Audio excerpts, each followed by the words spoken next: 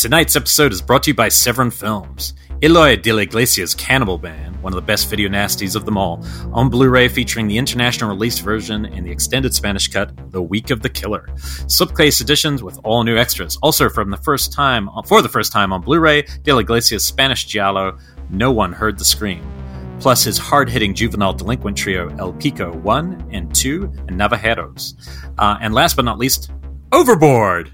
That's right, the Kurt Russell Goldie Hawn classic got a new scan and Blu-ray special edition. I actually love that film, so my voice is nothing to take seriously. It's beautiful. I'm going to interrupt the ad to say that I just got this, and it's gorgeous. It comes with the slipcase, and it is definitely next to Sinful Dwarf, the oddest of the Severin titles in terms of the others, but that's what makes it so unique.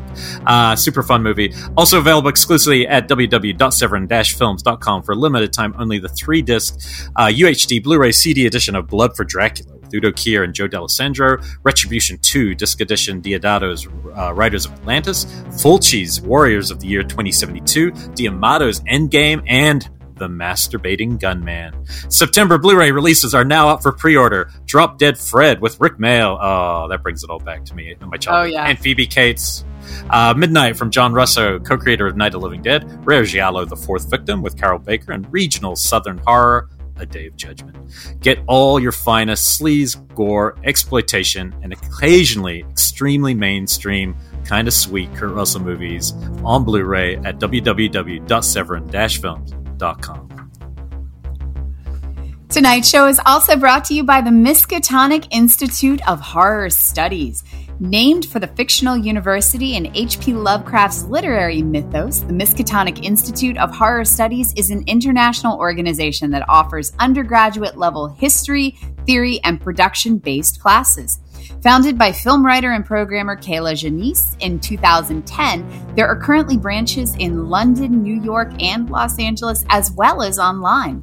Classes range from talks on writers such as Shirley Jackson and Edogawa Rampo, which was an amazing class, by the way, to discussions on made-for-television horror films, Italian comics, the music of Bernard Herrmann. We look at films like The Thing, Candyman. We investigate industrial terror and the folklore of Walpurgisnacht, and have conversations with luminaries such as Rick Baker, Andy Nyman, and Penny Slinger.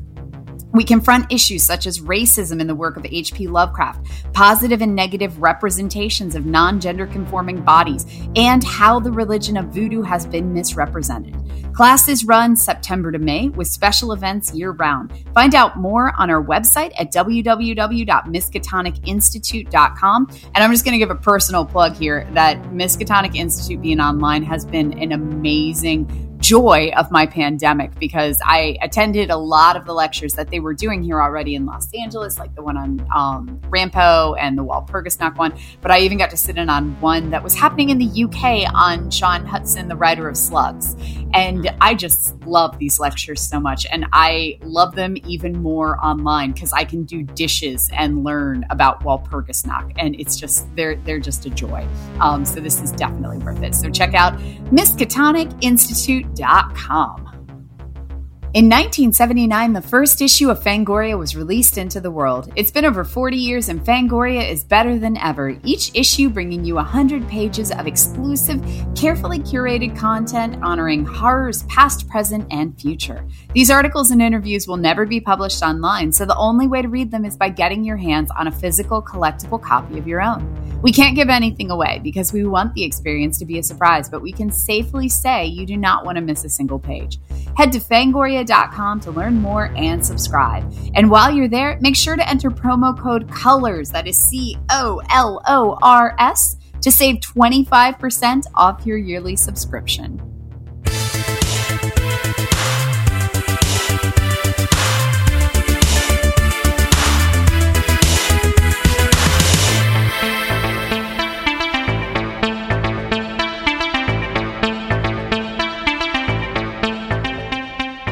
From Fangoria, it's Colors of the Dark. I am one of your hosts, Elric Kane. Joined me is the ever-intelligent and witty sometimes, Rebecca McKendry. No, I'm not.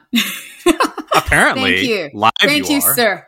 Yes, live. I am just humorous, especially when next to Jonah Ray. You know, I need him to cue me up. So yeah. Yes. But Jonah, we did our live show with Jonah Ray at Midsummer Scream on Saturday.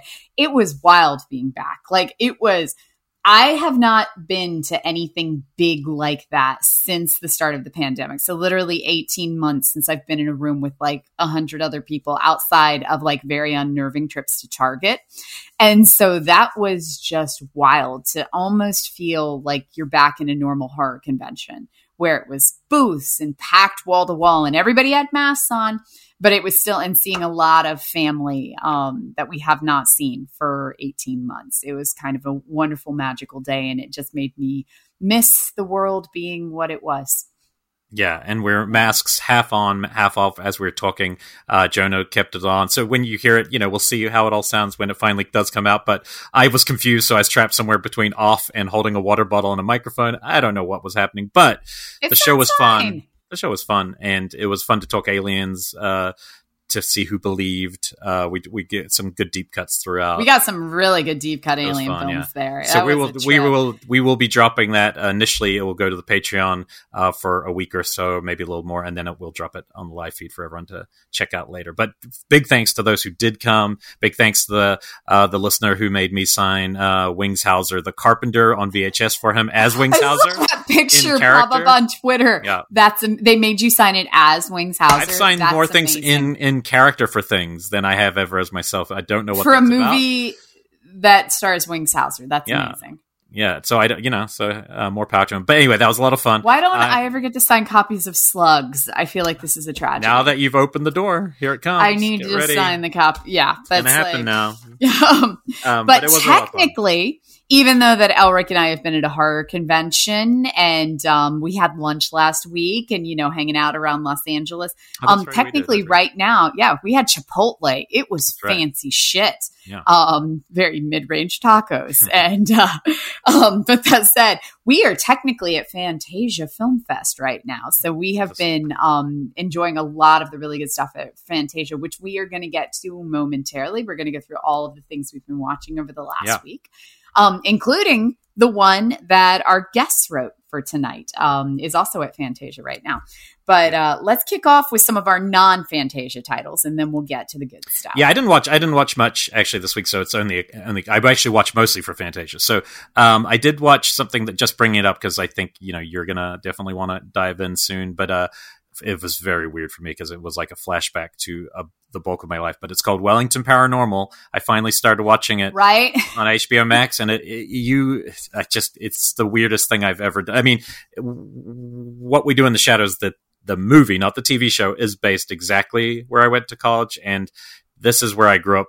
Half my life is spent in the streets of Wellington. And so there's an entire episode. They're all about 23 minutes. It follows the two cops who are in the movie as kind of throwaway characters. They have their own show. Jermaine Clement is the director. It's a direct spinoff, but there is a whole scene. There's these buckets. It's an art installation since I was a kid in Wellington, and the buckets fill up one by one. They're colored buckets.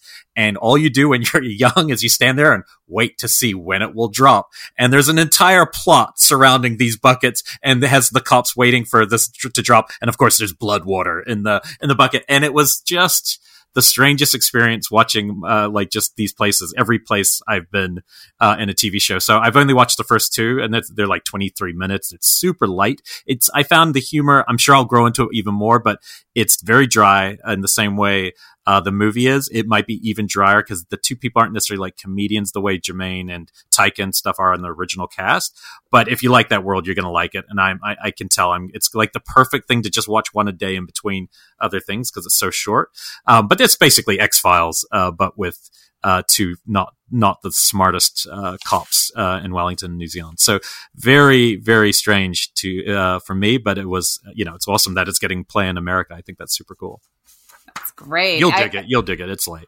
Somebody gave me a bootleg of it, like a copied version years ago, and I lost it. Like they handed it to me at like a convention, and somehow it never made it home with me, and I was so upset.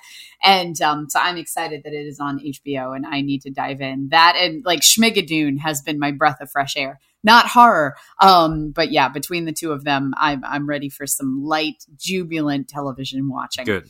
Not on the light nor jubilant side. Actually, it was just really fucking good.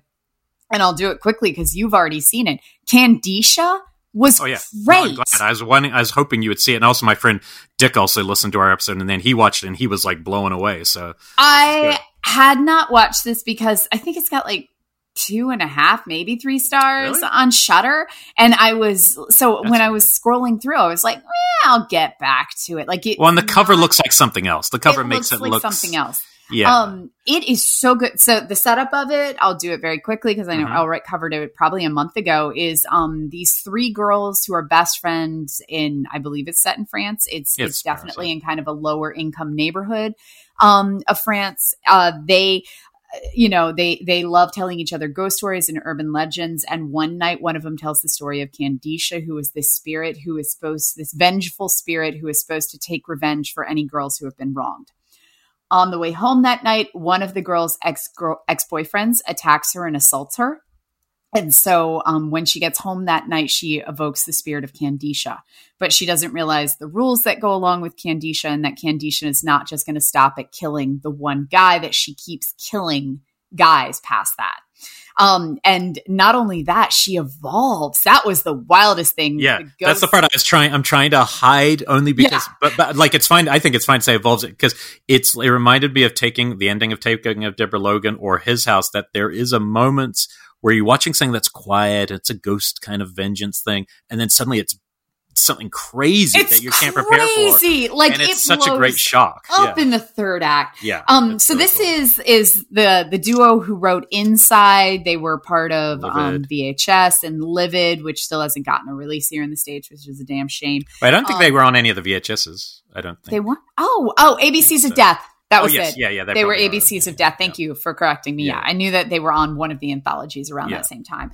But where this really hits it right is, even though that it is this vengeful ghost story, the setting that they put it in, the movie, it's about this ghost, but it's really about racism, misogyny, everything that they are kind of confronting in this neighborhood. Like, the racism is just hugely prevalent in the entire thing. And just the mixed races and how they work together in some instances, but there's problems that still exist. And class, a lot of class stuff. A lot of class stuff. Yep. Yeah, but it never stops. It just feels like an American genre film that you'd go to the theaters to see, but instead of the generic teenagers that you always get, it's suddenly transported to an area you have never seen. So it's like Candyman, but set over here or something. I think it's really I hope people keep catching on to that. I think by the end of the year, that will be one of the ones people are kind of going, oh, we caught up to it, and hopefully we can help. I'm glad you dug it though. I knew you would. It felt like something you would totally dig. It was a really tight screening. So that was Candisha. How come we haven't gone to see Shudder? Yeah, it's on Shudder. It's a Shudder movie, I think, like an actual Shudder original now. But how come we didn't get to see The Deep House at Fantasia? I haven't. So that was one of the ones that I don't think they were doing the online screenings for. Okay. A couple of the screenings, I believe, were only public, and you would have to request it through the publicist. Got it. I'm just dying. I don't know if I'd necessarily want to see it at home. I think that seems like a cool one for a theater, personally, because it might be a big, underwater kind of thing. But yes, I definitely am curious to see what they did there. And if you've never seen Livid, like 90% of Americans, because it's still not out here, find some way to track that thing down. I do not know why somebody hasn't put it. I know somebody has got to get a good Blu-ray out of that, because I think that is a movie whose reputation will soar, because it's kind of like an A24 art house. It is the 30-second story behind Livid. It was a really tight A24 art house that they made, I believe, right after Inside. Right after, and it's great. And Weinstein Company purchased it and decided that they wanted to do an American remake. But when they purchased it, it was under the ruling that it was not allowed to release in the U.S. because they didn't want people to see the French version and then not come to see the American version. And so they wanted they completely did like a full embargo on releasing the French version here. And then God knows where the rights are now. Yeah, they never made the remake. They never made the remake either. And it would be, I can see why they would do that. Like, it seems like it could be ripe for the right person to make something fun out of it. But, but anyway, that's a fun one. And so it's fun. They've had a couple misses as a duo, but they're still young, and it's cool to see them just plugging away, making some good stuff. So that's Should we do Candicia. Fantasia? Or do you have Now another on one? Shudder. I got two more. I'll do really quick. do So that. also on Shudder, I've been editing the film that I shot a couple of weeks ago, and in the editing room, I have been sitting under this giant poster for this film called The Conspiracy. Like literally where I sit in the edit, it's just above my head. And It's I keep really looking striking at it. cover. Striking. It is. It's like a guy with a bull mask on.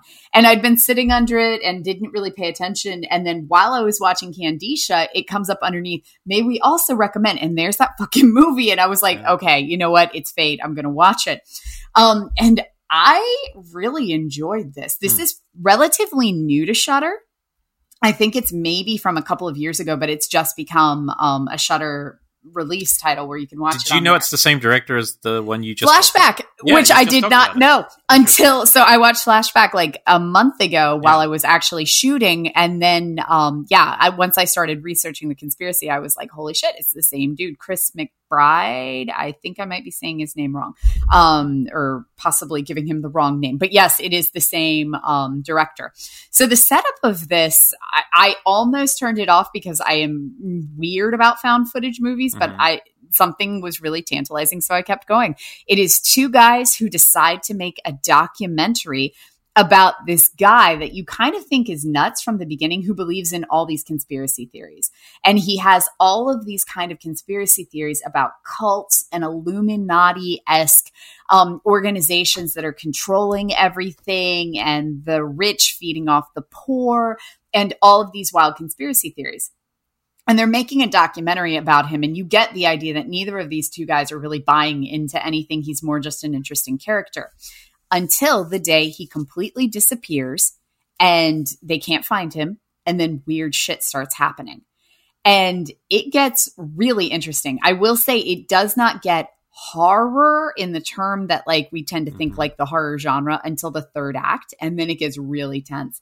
But across the board, this was a pretty fun ride, and one that I wasn't expecting. You can tell that it's low budget, but there's a lot of intention behind this, and it's a story and a setup and a concept that I haven't seen done before. I'm a sucker for any of these weird like rabbit hole movies, and this was definitely one of them where like, you know, I always gauge like if I pause the movie to run get a soda, it's good. And this was one where I was pausing because I was like, I can't miss any of this because I'm going to miss some conspiracy fact.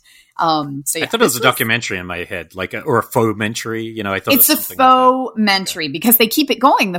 So the whole thing, and that's why I called it found footage. It is a mockumentary, I'll call it, because the mockumentary, it begins as a documentary about this guy that disappears midway, and then it shifts into a documentary about finding him and one of the theories that he believed in and what happened to him.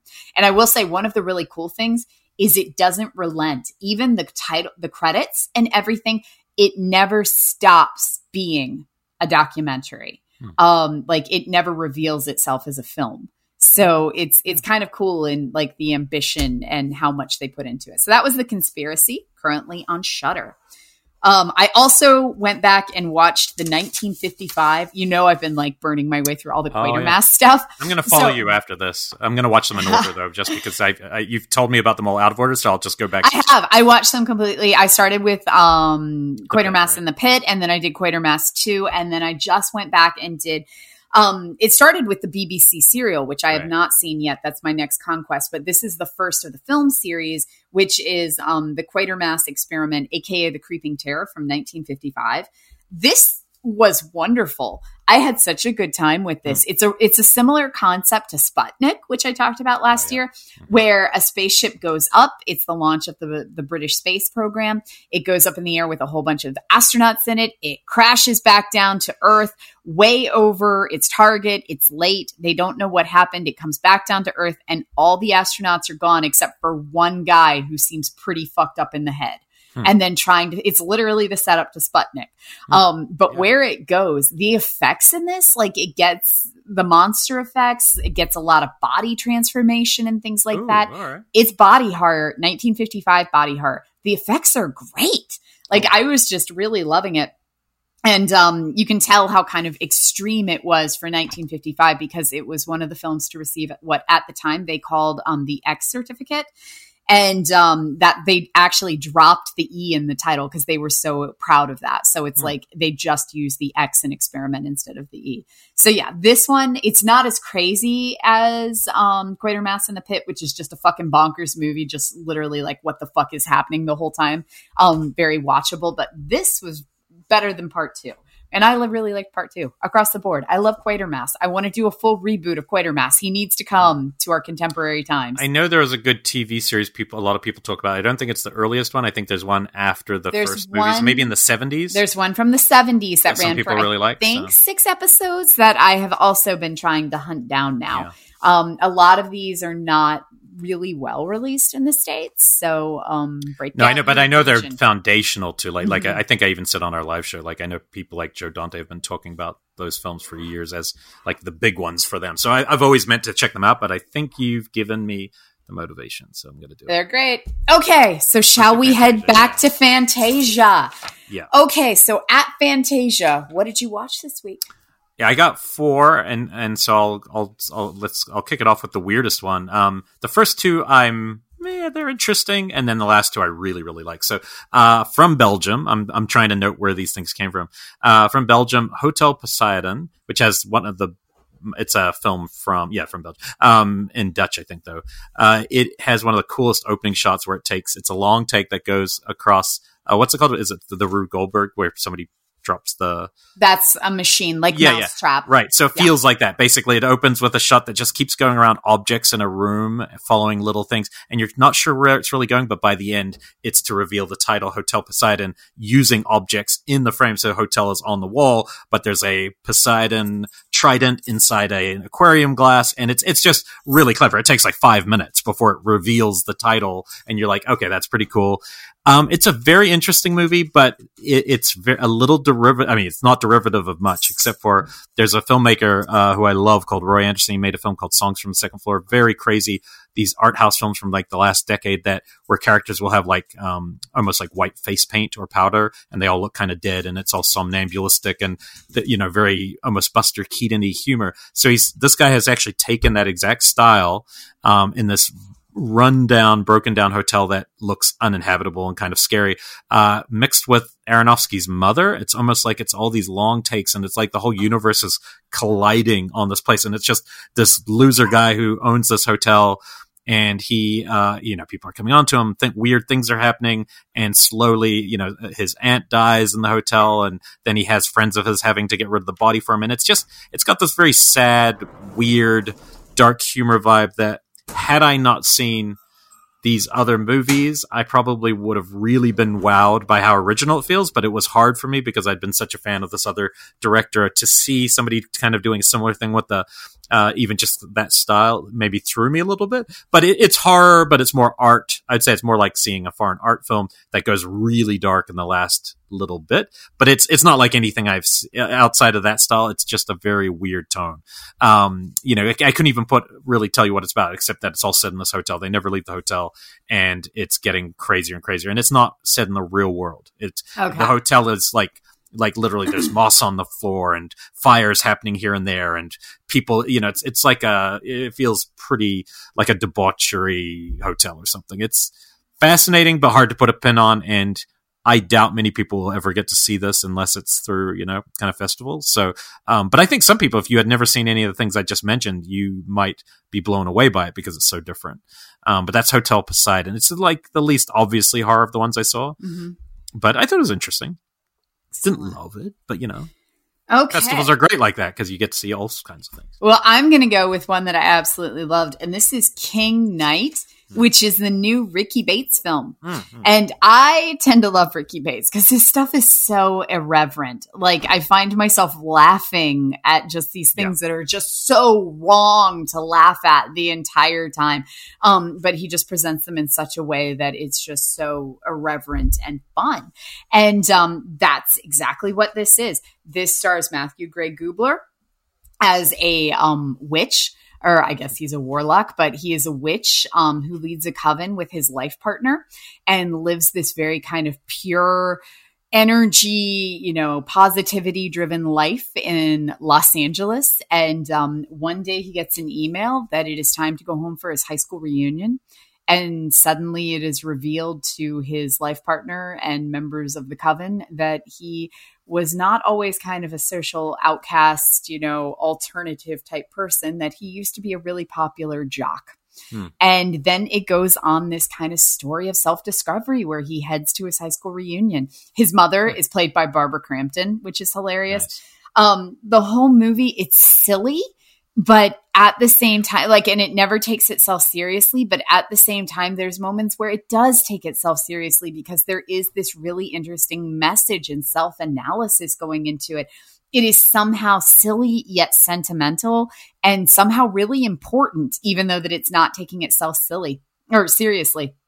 There is so much going on in this. And there were moments where I was just like, oh my God, it's just so winking at the audience. And then other times where it is so just self-realizations and things like that. His stuff really works like that. It can be something silly 1 second and the same quite deep and truly dark humor at times. I haven't seen this one, but the one before it, Tone Deaf's got some funny stuff, but the one right before it, Trash Fire, I think it's called. Trash Fire. I really just think it's hilarious. It's this so dark, one though. feels a lot smaller than we saw with Suburban Gothic or Trash Fire. It definitely feels smaller, but there's something really quaint about that, where the majority of the movie, it's just like the 5 or 6 coven members, and that's it.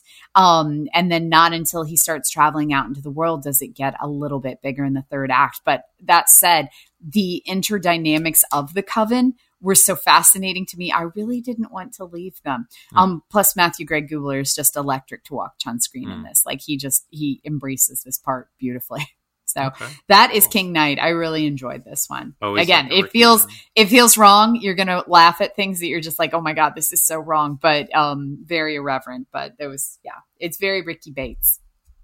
All right, I'll jump to from Alberta, Canada. I like the setting and I like the cast of this one a lot, even though the film's a little on the nose. Ultimately, it's a little exactly what you think something's going to be. It's called Don't Say Its Name. It's by director Ruben Martel. What's cool about it? It's a mining town is coming to a native reservation. So the cool thing is that it's all on a native reservation, and the bulk of the cast are native. And this is in Canada, right? So it's still Native America, but they basically, because there are some people who have been given permission to come and they're not Native Americans, they're Native Canadians. I'm just gonna. It's still America, North America. It's North America. Oh yeah, I guess technically. Yeah, no, okay, it's North America. Okay. It's all America. That's why I half said it. I was about to back. Okay, I was like, I'm not sure on that terminology, but we're going with it. It's all America. As far as I know, feel free to correct me. Anyway, but it's interesting because the setting, I've seen lots of kind of Wendigo myths, and I've seen this one's a little different. It's basically people are starting to be killed by an invisible presence from the sky. It starts you hear a noise, you look up, and then something comes down and brutally murders, a handful of people, and you start to realize it's the spirit of somebody who was killed on that land, who was against the mining. She was so against the mining, somebody or something has helped bring her spirit back to seek vengeance on these people. And it's got some cool parts with that idea, but it also has just certain moments where you're watching it and you kind of, sometimes I felt a little step ahead of it. But I do think it's entertaining, and it's always fun to see different voices and different people represented in a horror film. But it's got a couple parts where you see maybe with the low budget, you see the thing a little too clearly at times. But up until then, it's always intriguing because you don't know what you're watching, exactly what kind of film it is. But it's a very simple one, a vengeance film. But again, it's like the kind of thing you catch at a festival, and they can be nice surprises. And there's always something worth watching there. So that one's called Don't Say Its Name. I think this is maybe the first time it's screened. It's very early in this film's run. Well, continuing with long titles, I saw The Last Thing Mary Saw. And this one, it's got a very A24 feel to it, where it in no way feels like a horror film until the world is exploding right in the final moments. So just be prepared for that going in. The setup is lesbianism in a super religious community in the 1800s. And so it feels almost kind of like the setup that we're given in the 1666 Fear Street, where it is this uber, super religious community. In this case, it's a family that's headed up by this super creepy matriarch, and they're very highly, highly religious. And the young girl, who's a teenager, Mary, begins having a relationship with the serving girl and one of the servants. And most of the movie is kind of the relationship, is seeing how they function, how they hide it, how their day-to-day lives are going. And then when the family members start becoming suspicious, then it turns into almost like a punishment movie. And then it blows up in the third act. It was beautifully shot. Like, the movie is super dark, but they're using mostly practicals. So it's a lot of like candlelight and like really period, using like you can't. No, period artificial lighting. To the time period, yeah. Yeah, it's very practical lighting to the time period. So it's like a lot of scenes lit by candlelight, which are just beautiful, or lit by moonlight, or really kind of just daylight streaming in through windows. It does have a very kind of stark, bare quality to it, because, it's this very kind of puritanical household. They don't have a lot of like decorations on the wall. So the set deck is really stark as well. And the environment and kind of the family dynamics are by far the most interesting thing, because the family itself is a little weird and off, and figuring out how everything functions. For me, this needed more story to it. Like, there was not much story. It was two girls hook up, they're punished, and then something happens, spread out over 90 minutes time. But that said, where it heads in that final third act was really interesting and fascinating, and not at all where I was expecting it to go. You will not be able to predict where this head. It definitely gets crazy. And so that said, even though the first two acts were very slow, very deliberately paced, it was definitely slow burn and not altogether horror. When it was worth it to get to the third act. Like, it was definitely worth kind of being patient with it, and watching just kind of a lot of breathy scenes of people looking at each other to get to where it's going to explode in the third act. So at the end of the day, I did enjoy this one. And that is The Last Thing Mary Saw. All right. The next two I really love, and they're both super indie, which is always awesome to celebrate. Catskill Mountains, New York. This movie, I believe, is a Yellow Veil one that's going to Shudder pretty soon. Wait, what was this called? This one's called, it's from Catskill Mountains is what I was saying. It's called Hellbender. Oh, okay. I did have this on my list. I hadn't said the title yet. Yeah. I was just telling you where it's from. But so I had mentioned, I only just kind of caught up with them last year, the Dig Two Graves, which was the super indie film made by a family of the father, the mom, and the daughter as the kind of vengeful ghost. And it was a really great indie. It really surprised me. And it was just made by this family, and they had apparently made a couple others, and I was like, okay, I'm interested. It's much more than a gimmick. And then this is their follow-up to that, and this movie just completely rocks. Like, it just moves really fast. You jump right into it. It jumps into like a folk horror thing at the start, where these witches are killing someone who's being hung, and then something really weird happens to the body, and you're like, okay, whoa, what am I watching here? And then it just hard cuts to this like girl punk band with just the mom and the daughter are in this really good music too that is also made by the family through the soundtrack. And it's basically the story of their daughter, who's Zelda, who's I think 15 or 16, and she helps direct. She helps write these scripts. She's a big creative part of it. She has been on this isolated land with her mom for her whole life. She's never stepped foot off, but her mom goes into town and comes back, and she's been told that she has a rare illness and can't be around other people because she'd be susceptible. I mean, this might have been made during the pandemic. It wouldn't surprise me. It makes sense because it's all this family. Anyway, she starts to realize through a random interaction with other people that maybe she isn't sick. Maybe her mom's just been keeping her there. And she starts to figure out that her mom is a very powerful witch, and there's something in her that might be even more powerful and dark. And there's a reason the mom's been keeping her away from other people. And it's really simple, but man, and it's just got one of those movies that moves. The performances are great. It's funny, it's fun, and it's not a comedy by any means, but it's got this really, there's a thing about when an indie's handmade, but done so well that you're excited to make movies yourself.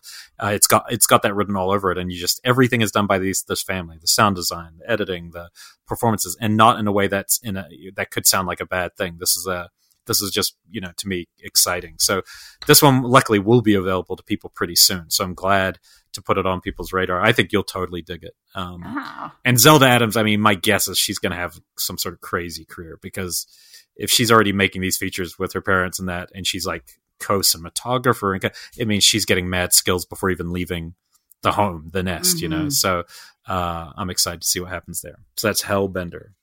Well, the last thing that I saw is what we are going to be talking about with the writers tonight, which is Night House. So what else did you see? Yeah, I'll do one more because we don't have to go too deep in Night House. The other one I really like. So I've liked all this guy's films.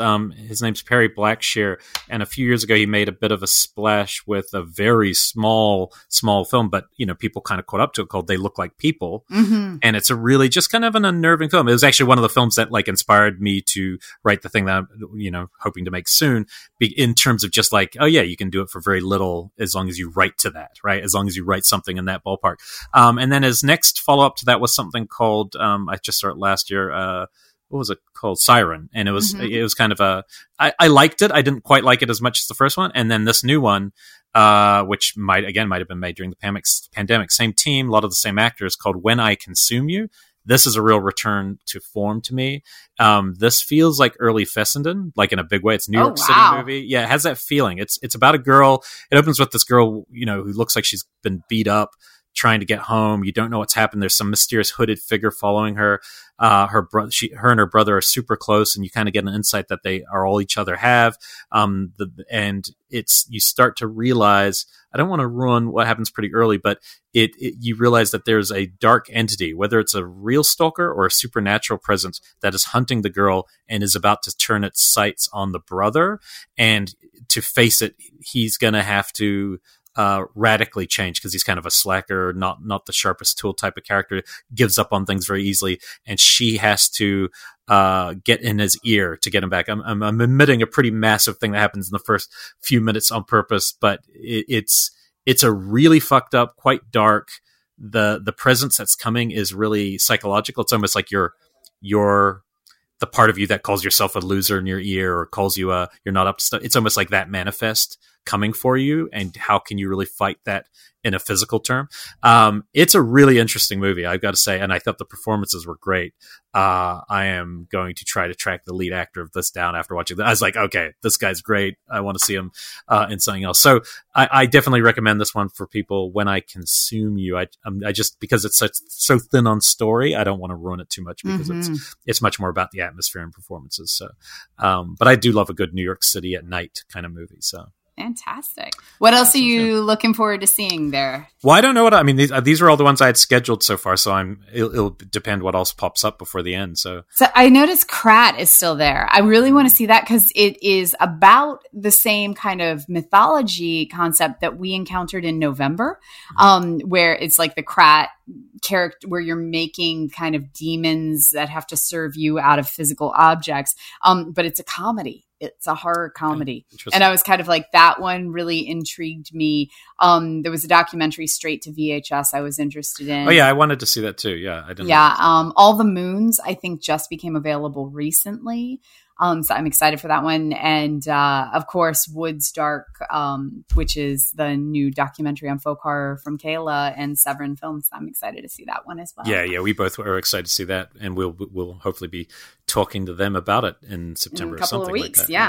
Yeah. So Fantasia is online, so anybody can get in, and some of these movies have already passed, because some of them are only available for limited time, but there are still plenty more available. So definitely check out Fantasia. It has been a treat to be able to watch all of this stuff in my living room, when usually we'd have to go to Montreal to see it. I kind of miss the parties. I miss the British pub that we always go to, but yeah, there is something pleasant about watching it in my own living room.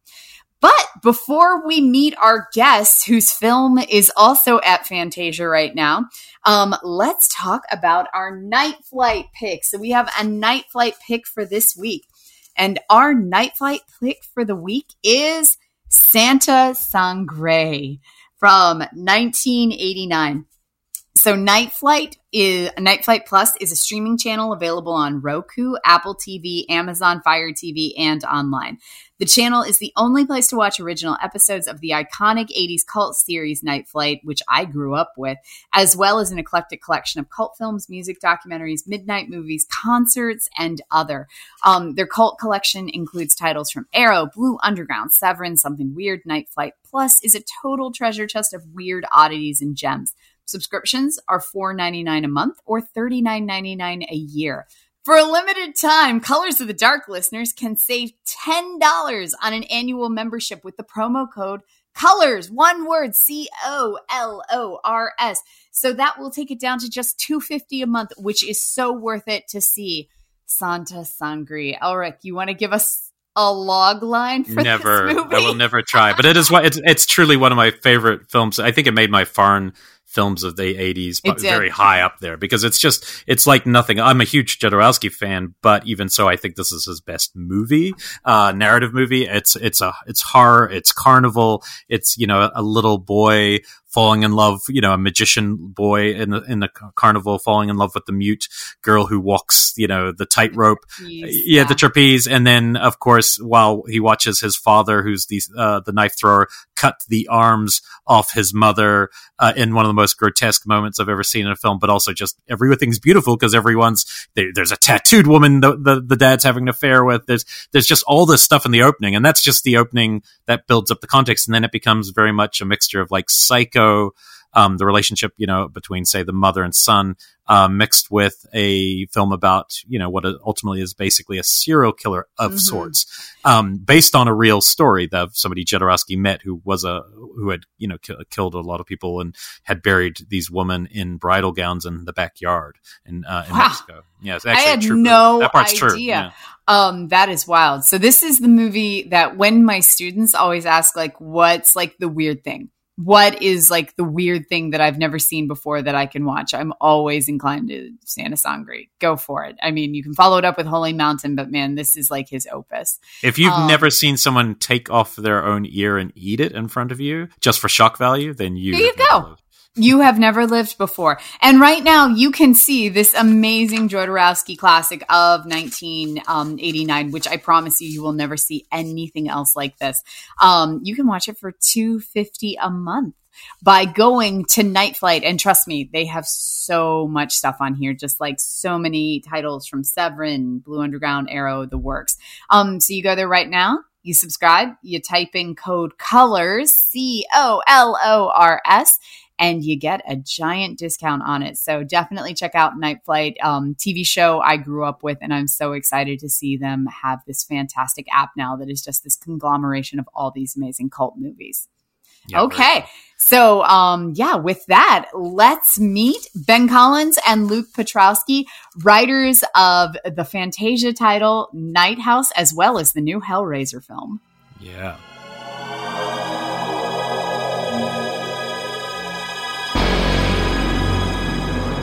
Okay, welcome back to the show. We are very excited to speak to a couple friends and screenwriters who we talked to on the old show many moons ago, maybe 3 or 4 years ago, for Christ's sake. Very welcome to Luke Piotrowski and Ben Collins. How you guys? Hello.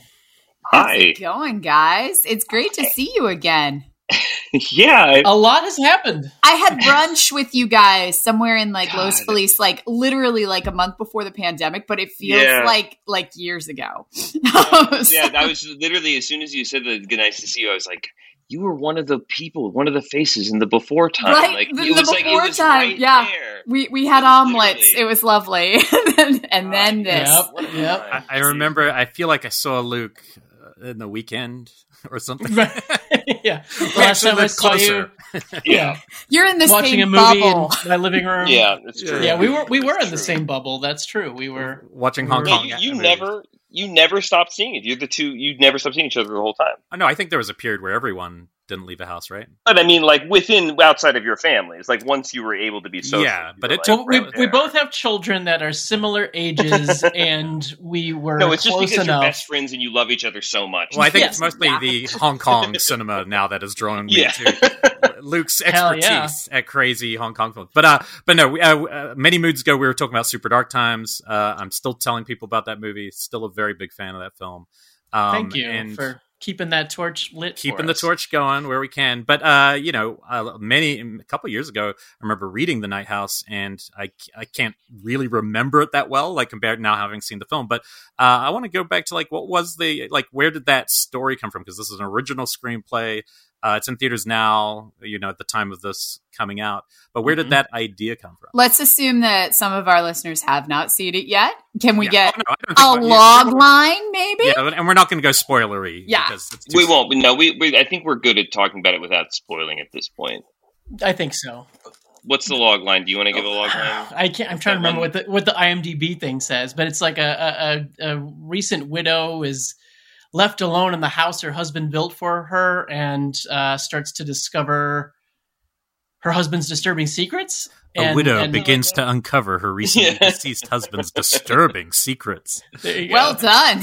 Yeah. Wait, It's just off the top of my head. But. Who's the log line member of the group? There's always one. Anytime I talk to duos, it's always like, I do the log lines. So much. Honestly, it's like whoever loses a coin toss. It's like, I swear to God, because it always comes right at the last second. Mm-hmm. We never think in those terms. And so it's like, oh, we're about to go out for a submission in 30 minutes. Do you guys have a log line or anything? And it's like, if Luke's with his kids, then I'm going to do it. If I'm, in the movie, watching a movie or something, and he'll do it, and it just becomes what it is.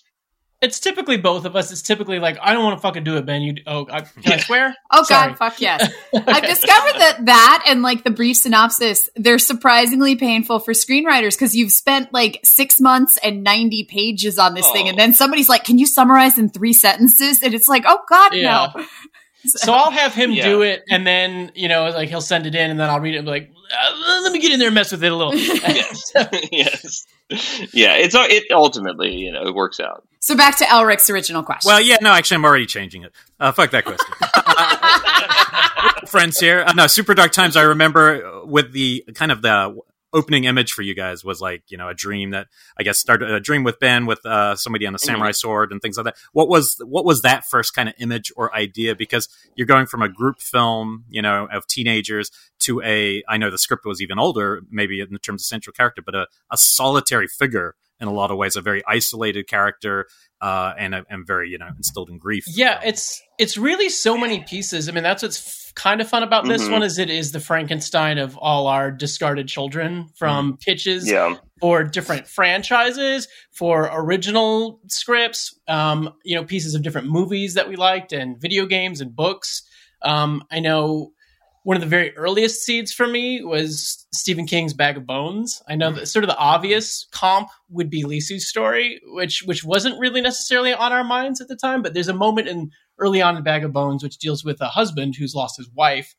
And this was when the book first came out, and I haven't read it since. And so I was, much younger, living at my parents' house. But there's a moment in the book where it describes him reaching down to pick something up, and he just has this feeling that his dead wife is going to be under the bed.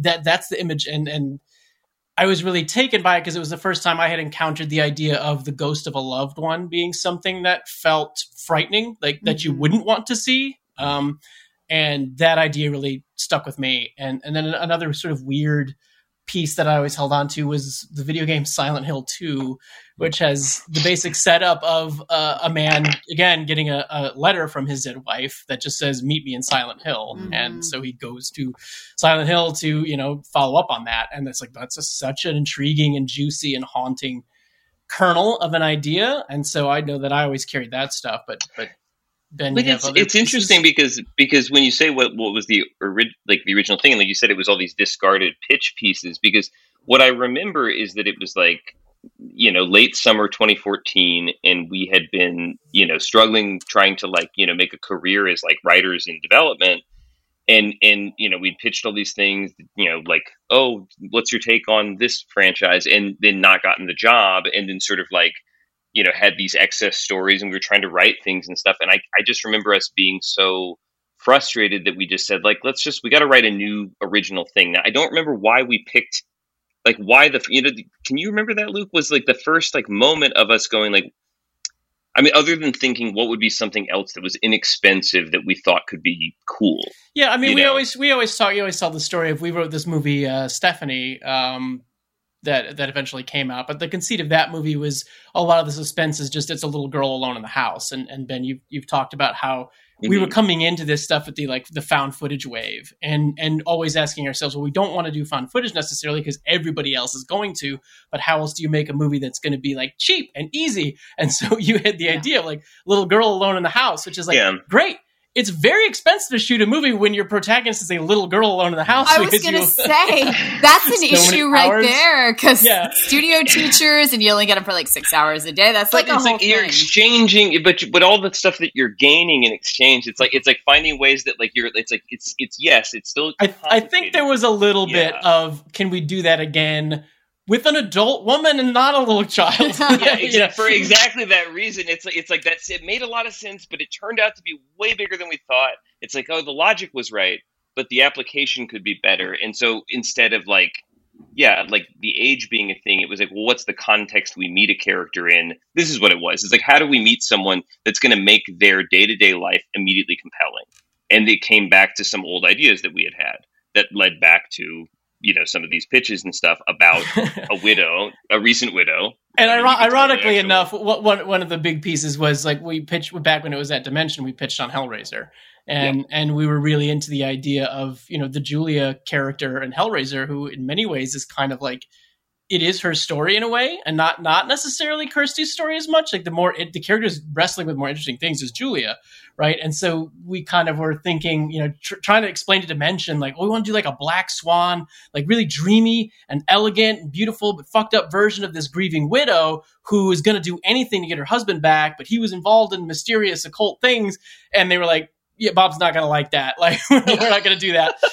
So we loved the idea of talking about grief and, finding occult stuff potentially that, gnarly shit that your husband was involved with. And, the idea of, grief being this haunted thing. And so we kind of took the kernel of some of that along with Amityville pitches and, thriller ideas that we had, and just kind of put it all together in an attempt to just try and scare one another again. One of the scares was like, actually came from a pitch that we'd done on a movie that David Bruckner was later attached to, separate from us. That's that right. Neither of us ended up making. And then we wrote the scare that we had pitched into this script before he was attached. And then he ended up directing it. It's one of the big ones in the movie. Yeah. Which we won't say what that is. This is like, when I think about it, it's like, it's such a funny thing where you see the fossil record of the way ideas just sort of exist, and so it kind of coalesced. Well, that's what I think. I think it's Neil Gaiman who said that, like, so much of writing is just confluence, and you have all these disparate ideas.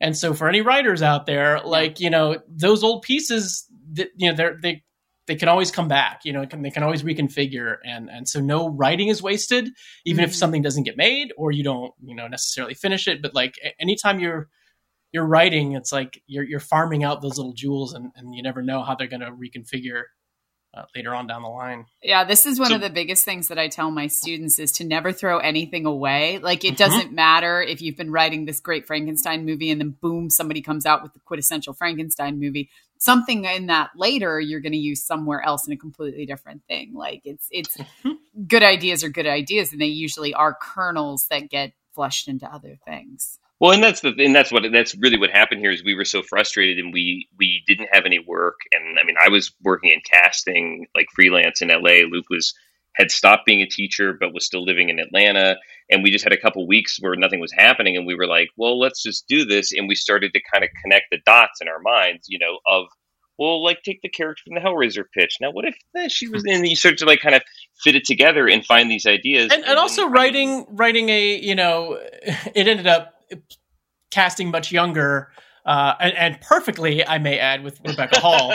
But, we did write for a middle-aged woman intentionally because you always hear like, well, there's no parts for middle-aged women. So we're like, well, what if we made like a one-woman show that was just a showcase for the acting abilities of somebody that they say there are no parts for?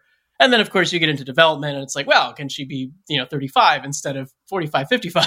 And then, that's a fine trade-off, it was though. Better than 27, which is, probably where the lowest bar was, pulled to. But it was like, so, we really, it was kind of going back to the way we wrote the first script we ever wrote together, where we talked about it a lot. Well, in that case, we didn't. But in this case, we talked about it a lot, but we sort of just started sending pages back and forth. And so I was working a day job. He was, sort of not as much, but he's got kids and a family. And, we would just send stuff back and forth. And I think we had a draft in, 4 weeks, maybe. I don't even know. That was so long ago. It was very fast. It was very fast because I remember we were halfway through when Bruckner was leaving to go back to Atlanta because he was out here for Friday the 13th meetings or something. And I had him over and told him, we're almost done with the script. We want you to direct it. It's going to be cheap. It's going to be awesome. And I gave him a log line. God knows what I said. And he was like, sounds amazing. Send it to me as soon as you can. And we did. And he never read it. And it took several years for him to say, hey, didn't you send me a script 4 years ago or something? After he'd made The Ritual and, people were like, what's the next Bruckner movie? And so it was the stars aligned. Yes, for those listening who haven't caught on to that part, David Bruckner is directing the Hellraiser film that you guys have written. So, yeah, I felt like, I think when I saw it with you the other week, Luke, I felt like at about 40 minutes, if she had just found the box at that point, I would have been like, okay, greatest Hellraiser movie ever anyway. Yeah. So either way, that set-up's there. But I think it is interesting casting. She is, next to Pig, Nick Cage and Pig, this is my favorite role of the year. I think she just... Wow. Is incredible, and they're both similar. They're both about grief, but both have a lot of humor. And Rebecca Hall's the humor in this film, and we start with a good crowd, and they were laughing at all the right moments because her behavior is not, what we expect from sitcoms. It's but to deal with it. Her behavior in this seemed more real to me than most grief films because she's not just moping through the house crying. She is. There's a cynicalness to it. There is very much there's a brilliant scene where she's talking to a parent of one of her students and just the frankness of, he killed himself. And just when you see her do that, it punches. That's the opening of the movie. It's in the trailer. It's in the trailer. Trailer shit's fair game. Yeah. And actually, we just called her a widow in the log line. I think we're clear. But, seeing her literally just kind of put her fingers in her mouth and pretend to fire a gun, 4 days after this has happened, it's the cynicalness of it, the fact that the grief is coming through in this kind of theatrical performance. It's so much more effective and honestly so much more kind of shocking than if she was sobbing about it. We've seen that. This kind of hardened, I don't even know how to handle it. It was shocking, but almost seemed more real. Plus, we've seen her in Christine, so we know what she's capable of doing to herself. So we have to be very, very careful with Rebecca Hall and movies now. Which is such a funny thing. It's such a funny thing that she had just done that, and I wonder if that, for the 17 people who saw Christine, were they extra suspenseful? I don't know. It's one of my favorite movies of the past few years. It's incredible. Yeah, very tragic news story. But it is very funny. We were sort of talking before we got onto the show about all the pandemic situation, and I think what's really kind of funny about the timing of the movie coming out now, which is obviously it was written first draft in 2014 and went through all this development process and premiered at Sundance right before the whole world shut down for a long time. But I think now really more than ever, we're all we're all grieving. And so we all so I think when you could see in the theater, Elric, when you and I were watching the preview screening and everybody's laughing, it's there's a catharsis for everybody because we are all feeling just as, out of sorts as she is. We're all cynical and we're all sort of wanting to just say what we want to say, and we don't have the patience for other people and the bullshit that and we're not used to maybe being around people. I've lost a step in public. When I'm around a bunch of people, as I'm just starting to have to do now for my work, I'm finding I'm just a little off from what I was, and I feel like that's a big part of the story. It feels like how do you go back to work after you've lived through something like that? How do you talk to your neighbor about inconsequential things when you've all been through something? Well, it's grief is an alternate dimension that you walk into. It really, and that's the kind of thing that we were, imagining would be true at the time. But it is really crazy because Luke, back in the day, I believe we'd said to each other many times this was our most humorless script. That was the intention when we started writing. It was like, let's just write something that's like a 70s horror movie where there's no jokes. Let's not do any jokes. No, don't be cute. And then we can't help ourselves. We but write it's behavior. The humor is coming mostly behaviorally, even though it's on the 100%. Page, right? Still, yeah. But the jokes in the theater. Like, I think that's one thing. Without telling where the story goes, the story does shift dramatically, and the room gets so quiet when things start to turn into a different. It becomes a very. I feel like people, because they don't know where it's going to go, and I don't think anyone could really. It's not the kind of story where you can see it ahead of time. I think it gets so quiet because people don't know where you're about to take them, and they've just grown to care. They've just grown to understand her and care about her, and now they're fucked because they're on this journey. I thought it was a good test crowd in that way, in a lot of ways. And that was an interesting battle because the note of likability is such a kind of exasperating note, and we definitely had to fend off a couple of most everybody was. When we developed this with several different groups of people over the years and stuff, and most people were pretty good about it, and our central team always got it, of our producer Keith Levine and director David Bruckner. But you'd occasionally get creeping in those notes of, is Beth likable? And it's like, trust me, they're going to like her because she can say the things that they want to say. Yeah. We all want to have, especially if you've been through like grief unlocks that experience like that. Yeah, because you're like being that raw emotionally, you're holding back people so many times that like watching a character like do that and still sort of keep it going. Like, I don't know. I do think it's now, especially, I mean, I feel really emotionally compelled by her when I watch it now, which is it's different from when we filmed it, like we're saying. But also, people don't understand how movies work, which is you could put anyone on screen, and the audience will start to care if that's the only person who's on screen, right? It doesn't mean it's that easy to write a character, but movies just work that way. We can watch an awful person. Man bites dog parable of he's horrible, but we'll find him funny if he is who we are presented with. But the world you're watching is defined by the longer time you watch it. Yeah. So like Man Bites Dog is a great example because you're so horrified at the beginning, but the more time you spend with them, the more their world is normal to you. Yep. So you're kind of like, I don't know, this guy's a good version because those guys are assholes. He's charming. And it's like you didn't think you were going to compromise morally at the start of that movie, but you got there. Totally for horror, I think, and I think and David Bruckner talks about this a little bit, but I think to me, what is kind of successful about the movie, or what we tried to do anyway, is that, you sort of vacillate between being Beth and observing Beth. And sometimes you are her and you're in the moment and you're feeling what she's feeling. And then sometimes it kind of feels like you're watching a friend spiral out of control and they're going places and you can't help them. Mm-hmm. And then that's where characters like, Sarah Goldberg's character, Claire in the movie, and the neighbor played by Vondi Curtis Hall, Mel. And, that there are people in her life that kind of then in scenes when Beth is with somebody else, you kind of embody the other characters and you kind of have to watch her flail, and you can hopefully empathize with multiple perspectives on the themes. So but we never break perspective though, which is interesting. I don't know. Yeah, that's a good observation. Sorry. So I'm going to go bigger picture here. I want to know about your guys' writing process, because I write with somebody else most of the time. Even just the script that I just finished for Universal, I was co-writing. And so it's always interesting to find how different couples kind of structure themselves. Like, are you the type of co-writers who sit in the same room where one's standing over the other one's shoulder? That's definitely not that one. I would kill somebody in that capacity. So are you guys the type where, and this is legit what I find to be the most common, I'm on my side of the city and you're on your side and we're passing drafts back and forth? I think that's right. I mean, and for the longest time, until I guess it was not recently anymore, but when we wrote this script, it was you stay on your coast, I'll stay on my coast, because I was in Georgia and he was in California. And so it was interesting with the time difference too, and also the different hours that we kept. So it'd be like, sometimes I'd be going to bed, here, I'll send this to you. And like, well, Ben's waking up, and he can, we can kind of swap out that way.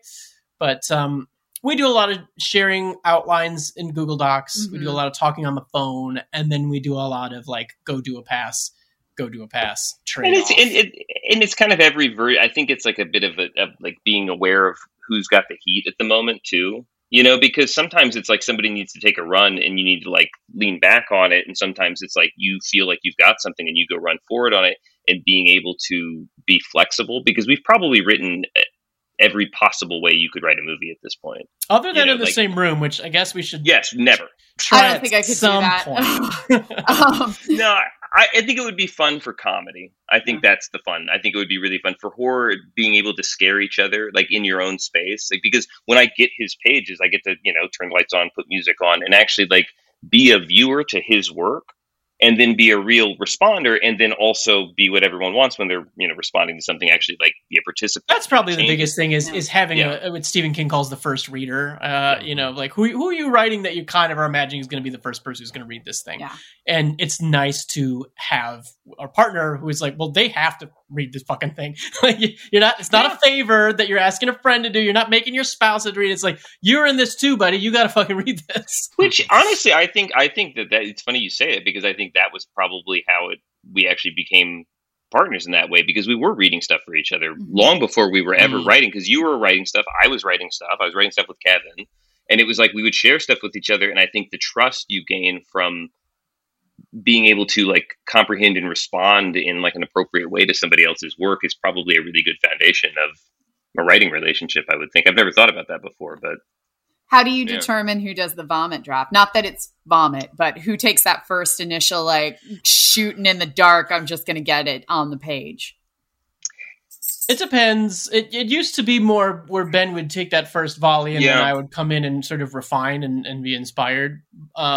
Now that was before we outlined a lot. Now right. We outlined so much. More studio work led to when you have to do pitches, you have to do outlines. You have to, and I was so frustrated by that process at first of like, I can't break the story until I'm in it.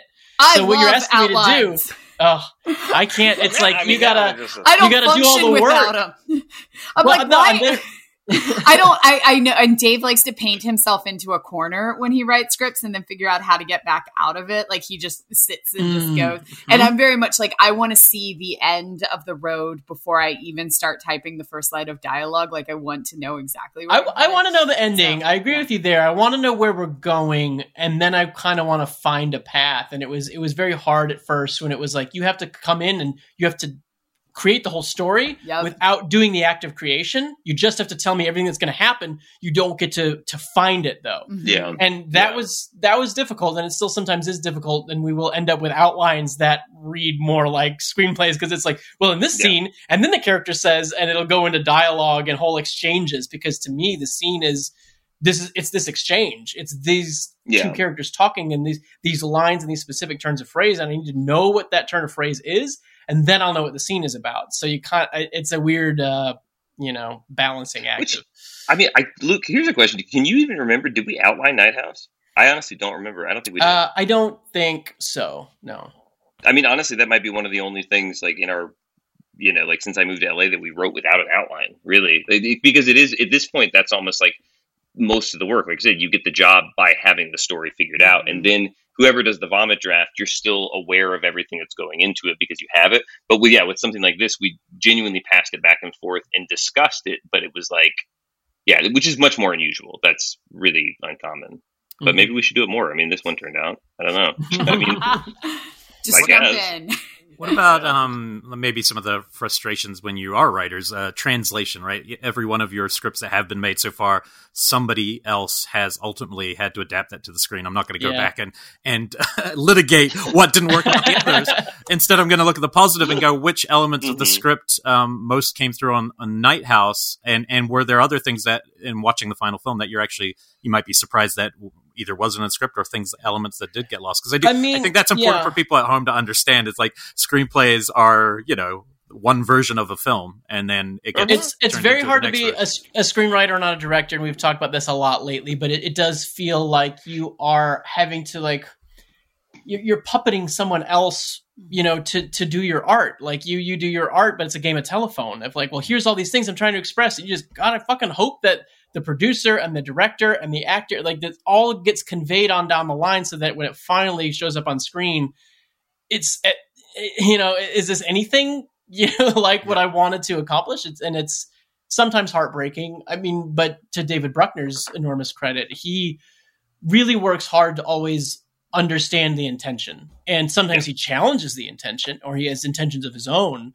but he is not a director that's just like, well, takes it away and does his own thing and he's right. He's like, what were you guys trying to accomplish? And sometimes it can be exhausting because he'll really drill down of like, what were you trying to do here? Like, I don't know, man. Like, I was feeling it out. This is poetry. Like, I'm throwing it out there. I don't have it. Especially with this movie. I mean, we joked at times that like, this was like, I mean, this was such a complicated one to put under the microscope because so much of it did flow with a kind of like dreamy, poetic logic. And so, I mean, it needed to work as much as possible. I mean, that was a really, tough thing to do with him. But yeah, I think most and we want metaphors, talking, we want each other. Metaphors and multiple reads on things. We're very comfortable with that. And then when you get to, Dave's got to communicate to actors. And it's like, well, I got to tell the actors something that they're playing. So you guys can't be saying that this means three different things because the actor's going to ultimately choose to play one. They can't play three different things. Yeah. Cut to David Lynch directing. Make it dreamier. He uses that word. More air. Well, I mean, that's the funny thing. When you're writing, you can just, in your mind, you're like, yeah, it's going to be like the Lynch thing. It'll just work. Right. And then it's like, yeah, when it's down to somebody actually having to direct actors on set and you're like, oh yeah, it doesn't just get that. It's not that simple. That's what a director has to do. And that's what Dave's really good at, I think with us especially, is filtering in and being a part of that conversation creatively and not assuming that something doesn't work just because it's hard for him. I think it's right. Or because they don't understand to it. It's like, I don't get this. Can you explain this to me? And then, sometimes it'll be like, yeah, of course I can explain it to you. And sometimes it's like, uh-oh. You got me. But I will. In that token, so when it's on screen though, were there things in there that you're like, oh, he highlighted something almost? Well, I mean, the hugest thing, and I don't want to get into too many spoilers, but if you've seen the trailer, there is sort of a personification of a supernatural entity, and was very run-of-the-mill and mundane on the page. And it was definitely, we talked a lot about, this is a movie about being haunted almost by the absence of something, by the absence of a person. And it was David Bruckner and Patrick Horvath, who he worked with, who's also a director and illustrator and brilliant guy, who helped visualize what Dave calls the haunts in the movie. And so some of the coolest imagery we can't take credit for, but yes. the dialogue and the character arcs and the story structure, we were there for all of that, but there's some incredible visual stuff that was really brought to it. But that's also a good lesson though in this kind of thing, that like watching the movie now, like sometimes I do that with, especially like now that we've had a couple movies made where you're like, you see what a director does and you're like, well, how would I have even described that? Mm-hmm. And I don't even know that it would have been possible for us to, I mean, conceiving of it is one thing, but then also like conceiving of it in a way that you're conveying it on the page that makes someone see what ends up in the movie. I think it's enough to at times make the most compelling image that you can, and hope that what you're doing is inspiring a director to either like find the best way to capture that image or be inspired to find a new image, because that is outside of your control. And so I do think like in this movie, you see a good balance of the dialogue and the stuff that, that is very close to the script that we can be really proud of, like the translation of it. And also knowing that the sort of atmosphere of the movie and the tone of it and stuff inspired the images that came through the collaboration with the director. And I also think it's very easy for us to be like, one woman show, it's woman in the house, and we're just typing this stuff and thinking that, it's compelling that she just like goes down to the basement and gets another bottle of whiskey. And that, Dave and Rebecca, like they have to shoot all that. He's got to make that actually compelling. And that's, he's a brilliant guy and a wonderful person. So he yes, a kick-ass movie, and he's going to make another kick-ass movie very soon. Yeah. You left the door wide open. I was getting ready to say. You shouldn't have. So guys, can we talk about that? So we're not supposed to talk about. Can we say the name? Yeah. So y'all are writing the new Hellraiser. What can you tell us? Anything? I think we've been told that we can say that it's happening and it's going to be kick-ass. You can't even confirm the leaks that are online. You have to like go that way. I don't think we can. That's fine. Because I don't think. I mean, I can say that the online stuff has been like a flurry of absolutely random nonsense for the most part. So like. Right.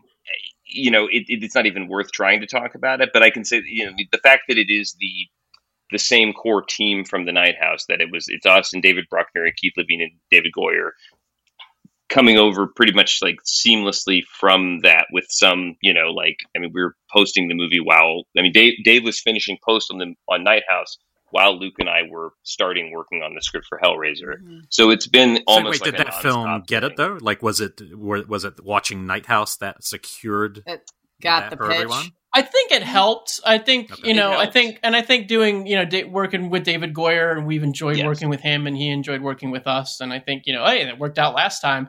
So when, he's the guy that says, hey, these are the guys, and he can, walk into the pitch with us, and, you've written Batman Begins and Dark City, and, like you can just kind of say, these are the guys, that felt really cool. Now you can tell me this though, because you didn't tell us. Did anything, we're talking about Frankensteining, did anything from that years prior pitch of yours, did any elements of that make it into your work? Well, but what I can say, and this is that because this has been reported, is that we found out when everyone else did, when I think it was Hollywood Reporter or Deadline or something announced that David Goyer was like writing and producing the Hellraiser movie. So what that was announced, and then announced our involvement, was that he had written a treatment and that we were hired to write the screenplay. That's all true. So the only common elements, I would say, are the elements that we were pleasantly surprised to find out were very similar between his treatment and our treatment from basically a decade ago, which was, look, we would have thrown out everything with the chance to, any of our old stuff was, off the table if it meant getting this opportunity. But it was a really nice kind of omen for the whole thing to be like, oh, this guy with this career and this whole perspective kind of landed on some of the same ideas that we had when we were nobody's just struggling to, get any job, but wanting Hellraiser. And so it made it feel like we were stepping into the right atmosphere. And I can say it's proven to be a good fit. And I'll say, there's so many elements that make up what Hellraiser is. And I know that, in the past, there's sort of been, we pitched a Dimension, and then it's kind of floated across our table again, and then a couple of times. I pitched on a TV show that was not with the people who have the TV show now. It went through 3 different production companies. Dave and I pitched on it probably 6 years ago. We pitched on one.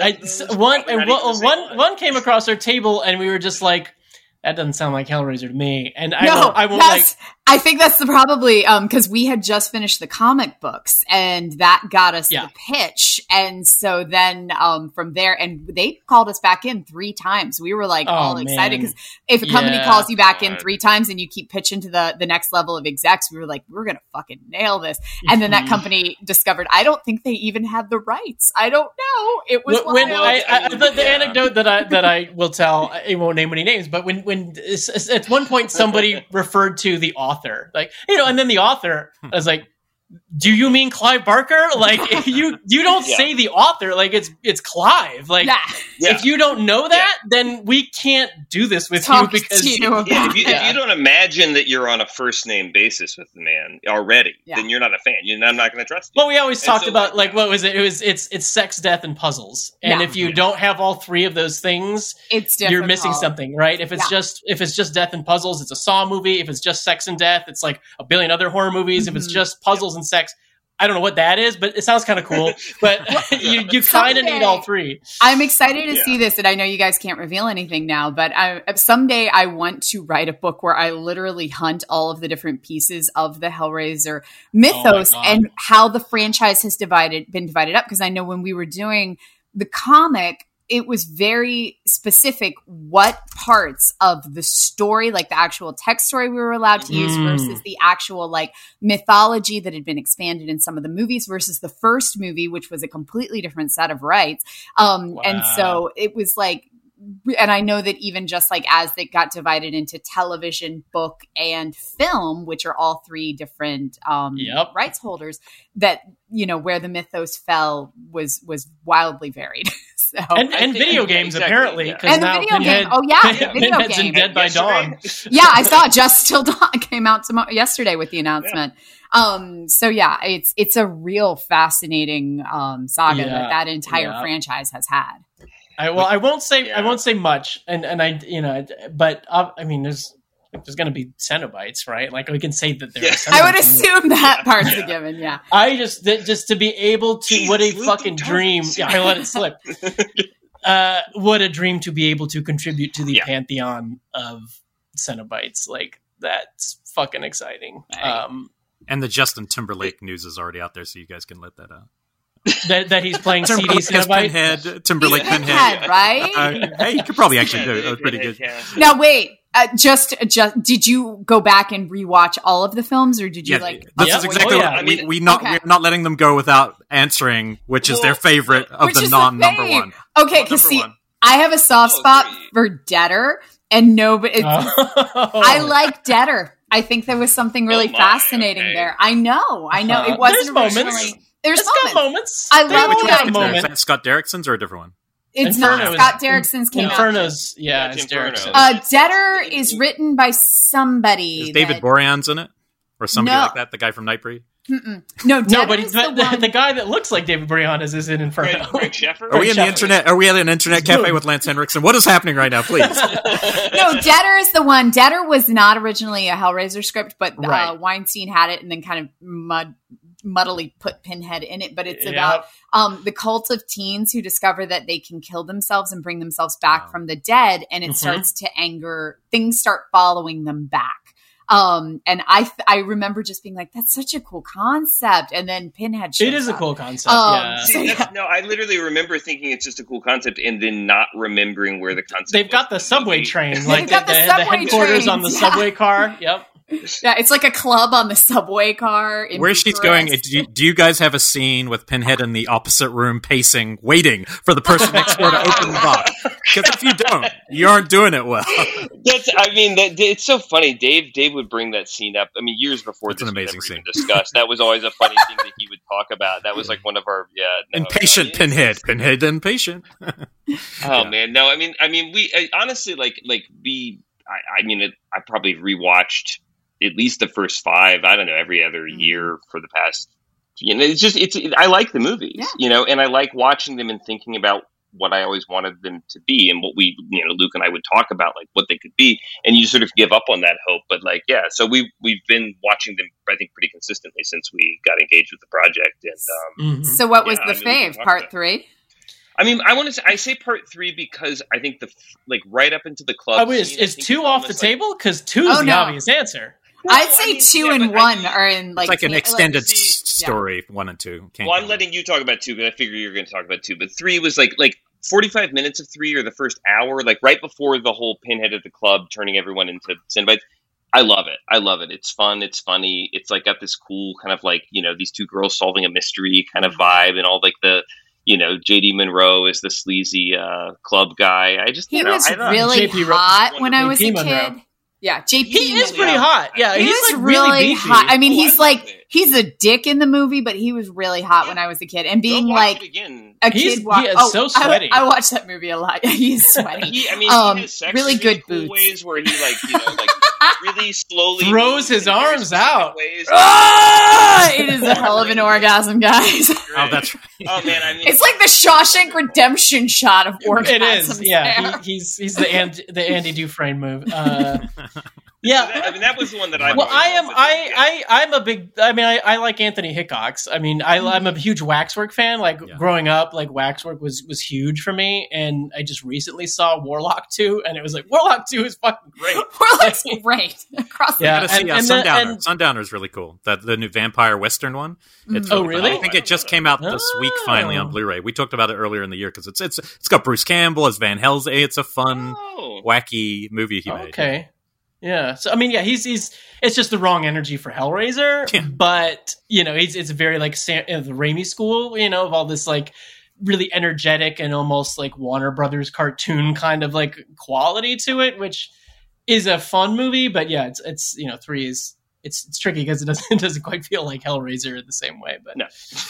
I always I think it is 4. Oh my gosh, I can't even remember the one where it starts out in, I want to say the 16th, and then it goes to space. But it starts with Adam Scott. So yeah, I love Scott's first, I think, feature role. I love the Adam Scott scenes because it really felt like it was really one of the first ones that infused the S&M quality of it, and it was setting it in this very kind of just kind of very time that seemed fitted for it. It feels like the comics, like that's the one that feels the most like what the comics were doing, which was really expanding the world and like kind of short stories and how this all has a history that kind of fits together. Yeah, the movie is weirdly If you told me there was a really good script at some point for that movie, I would totally believe it. I just watched it like 2 or 3 months ago. I was texting Luke. I was like, this is the one that if you pitched it to me and then we just like tried to write what we were imagined it to be, I think you could write a good movie out of for, honestly. Right? It's so ambitious. That's what I think. Yeah. That kind of like Dorian Gray, just like, the age of decadence and how, attempting the senses gets built into it. It was just combined with the space stuff, like making it into this like big scale. The event horizon. The event horizon at the end. It's also got my sweetheart from Nightmare on Elm Street 2 as the wife in the modern day segment. So that's the weird, because it goes from like 1700s to like super 90s, like it feels really 90s, and then to like super event horizon-y space. So with a chatterer dog. It goes everywhere. Well, let's go back just for a moment to the Sundance screening of this film, because you go to the Sundance. It caused, I know it had a really good sale at the end of it, and it was a pretty exciting moment. I'm curious how that screened for you, and then cutting to now, which is about a year and a half. Is that right? Later, or maybe a little more, when it's finally being released, and maybe just kind of there's obviously fears and hopes and a lot going on as this film gets put into theaters at a time where everything's still who God knows, but. Also, how else people will see that film? I don't even know if you know the release strategy post theater, but I don't know if we can say anything about that. But okay. So let's start with the first screening, and then and then obviously we're hoping that people listen to us. And it was a midnight screening, and I know that Dave was like finishing it like that morning, or like the day before. Oh, insane! Yeah. Do you have any? How it goes? I've been talking a lot, Ben.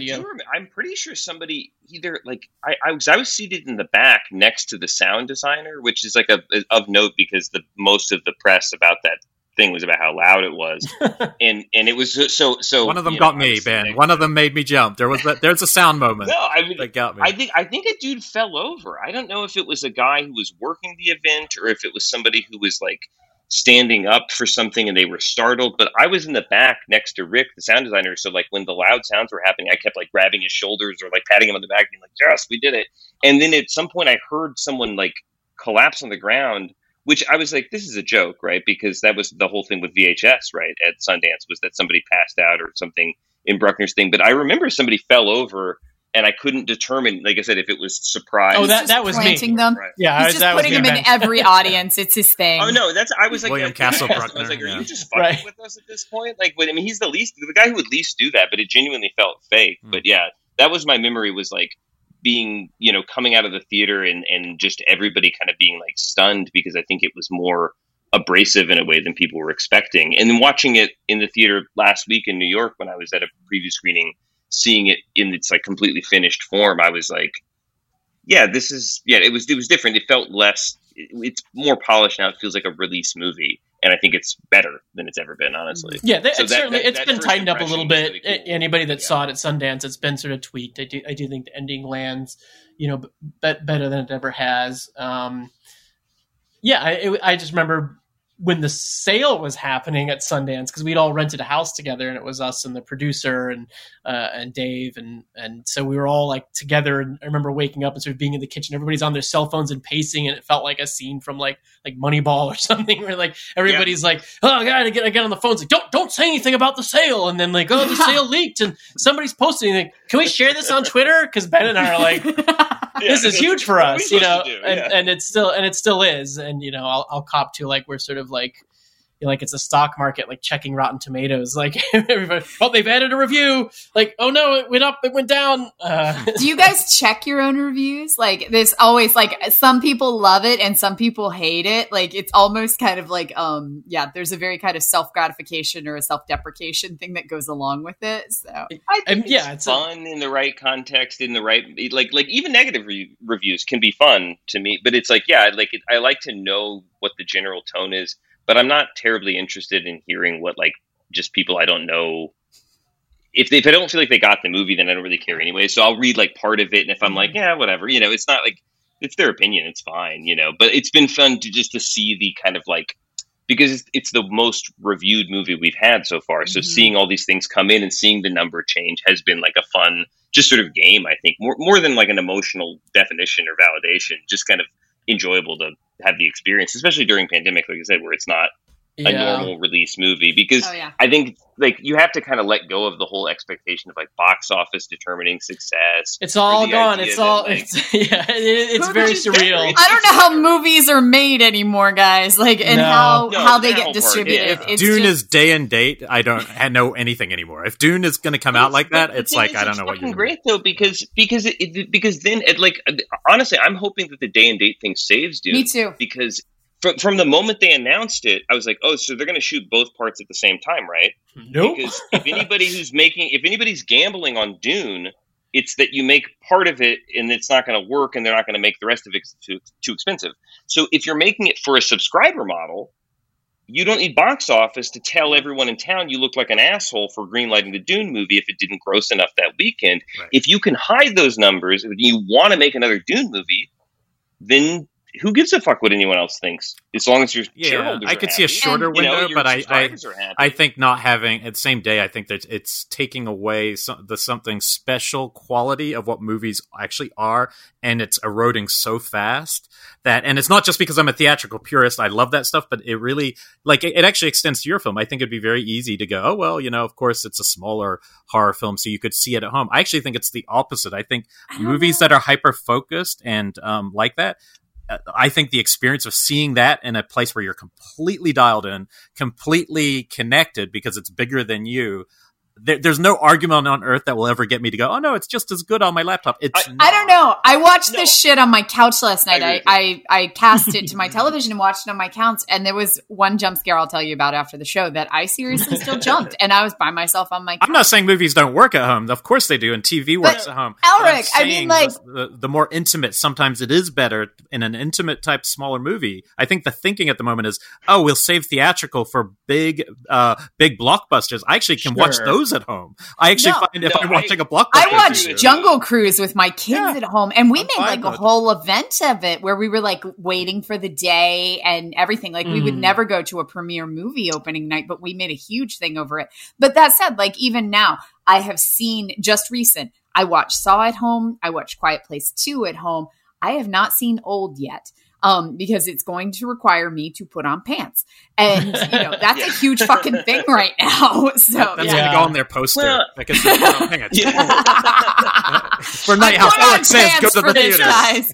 Yeah, it's just frustrating because it feels like, and I think, this older generation just needs to kind of like, rewire our brains, but it feels a little bit like, oh, I finally got into the party, and I'm like, I finally got the bouncer just let me in. He moved that rope. I'm in the club, and like everybody just left. Like it's like our first theatrical movie, and it's gonna be opening wide, and it's gonna be this huge thing. We sold it to Searchlight, and they're gonna put this advertising behind it, and then it's like, yeah, nobody's going to the theater right now, bud. Like, no, that theatrical experience. I mean, that is definitely a bummer. But I want to, because it is like, yeah, I mean, I think we grew up like imagining, exactly this, and it is changing now. And and while I completely agree with you, Elric, and specifically about smaller, like it's like you want the smallest movies in a way and the biggest movies to be on the big screen, because I think that, things that are made that way, but also you find something out about something by seeing it presented in a way it was not meant to be. Mm-hmm. That said,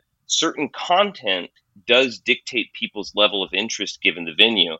And the entire time, and I think, like, Luke, we talked about this a lot, like just you and I, and then you and me and Dave, and you, me and Dave and Keith, and on, down the line, up until the Sundance purchase, which is, does this movie play better at home or in the theaters? And I think that like... It's not called the Night Theater. I mean, let's be real.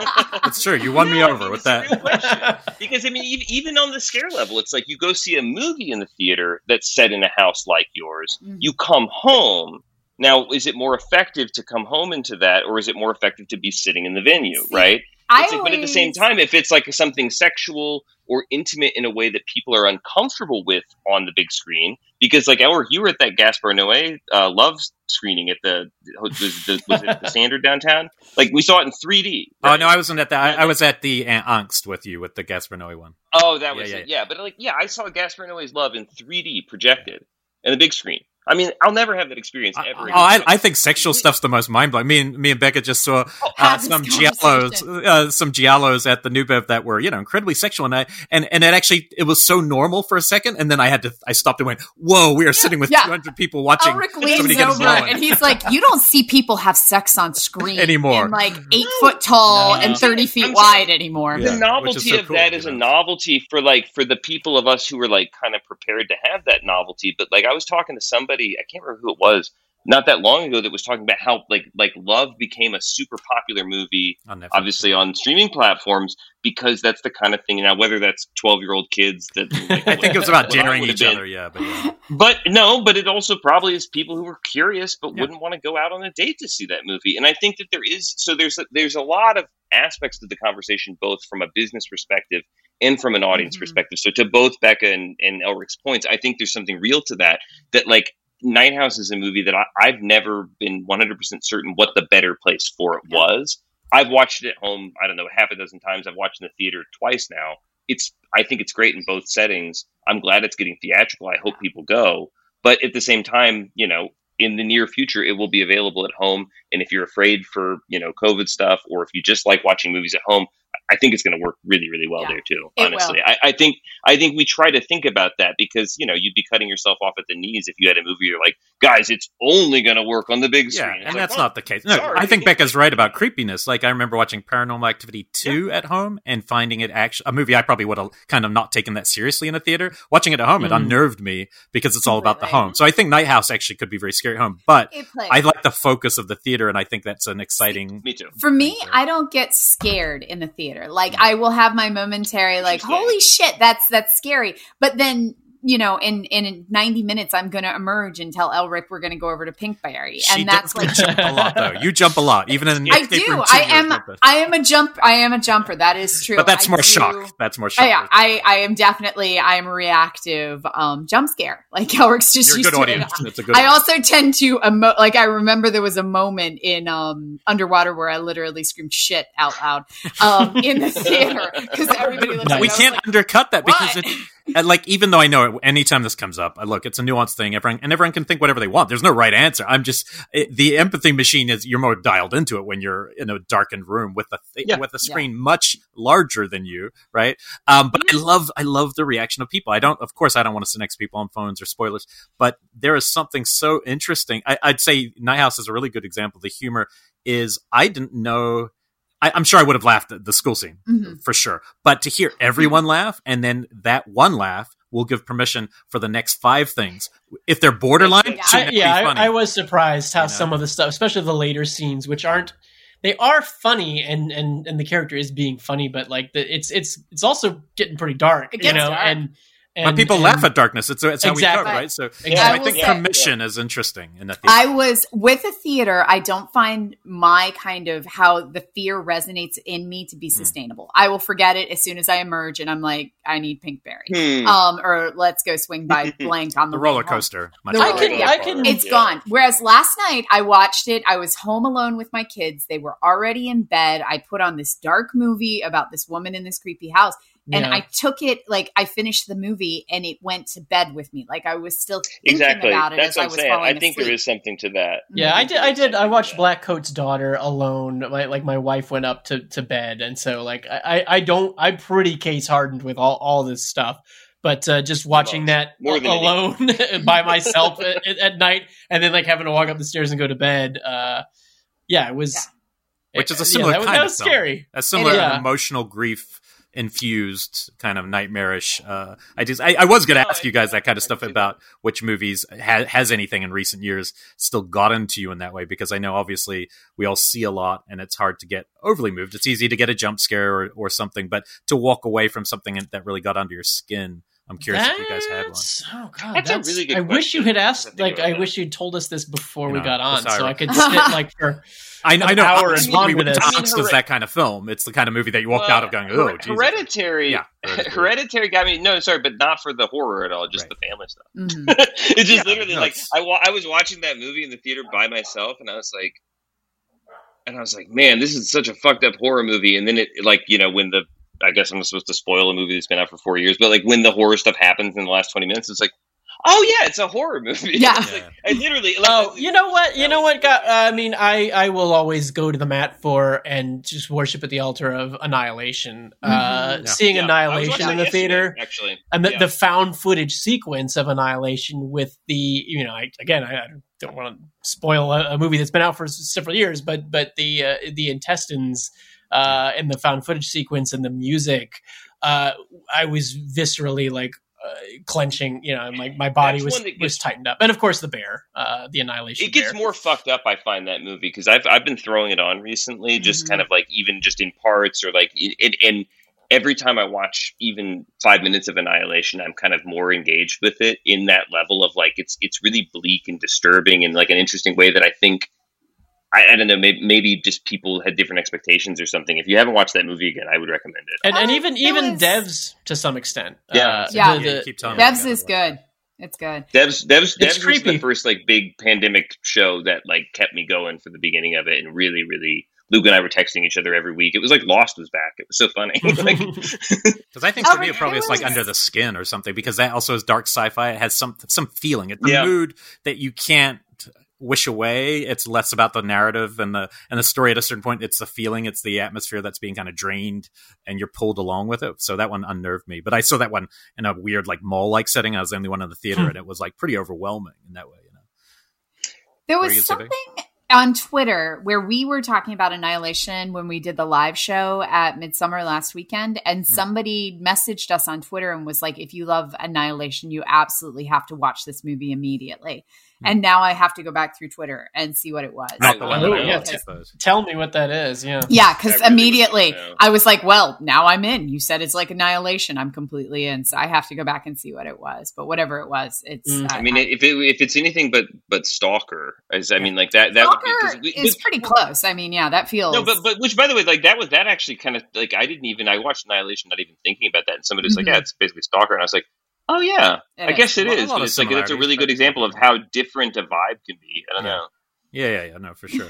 I love one thing about the film as we kind of wrapping is I love this idea of somebody the way we run to horror. We're all rushed to scare ourselves. You have this character rushing towards wanting something, and I think that's what sets it apart. I think the Changeling has a little bit of that kind of grief horror but he's more curious. This is somebody willing to dive in, and I think that makes for a really interesting protagonist and a really interesting for me this isn't that's very I'm glad to hear you say that, because it's very much to me what it was always about in some ways. We talked about half jokingly, sort of, we had the discussion of it's like a romantic version of The Entity, which it is, but also just the idea of being seduced by dark thoughts in the middle of the night, waking up in your house and it doesn't feel like your house, and you have that moment of existential dread, and kind of, like a loose tooth. Once you start poking at that sensation of nihilism, it becomes very hard to not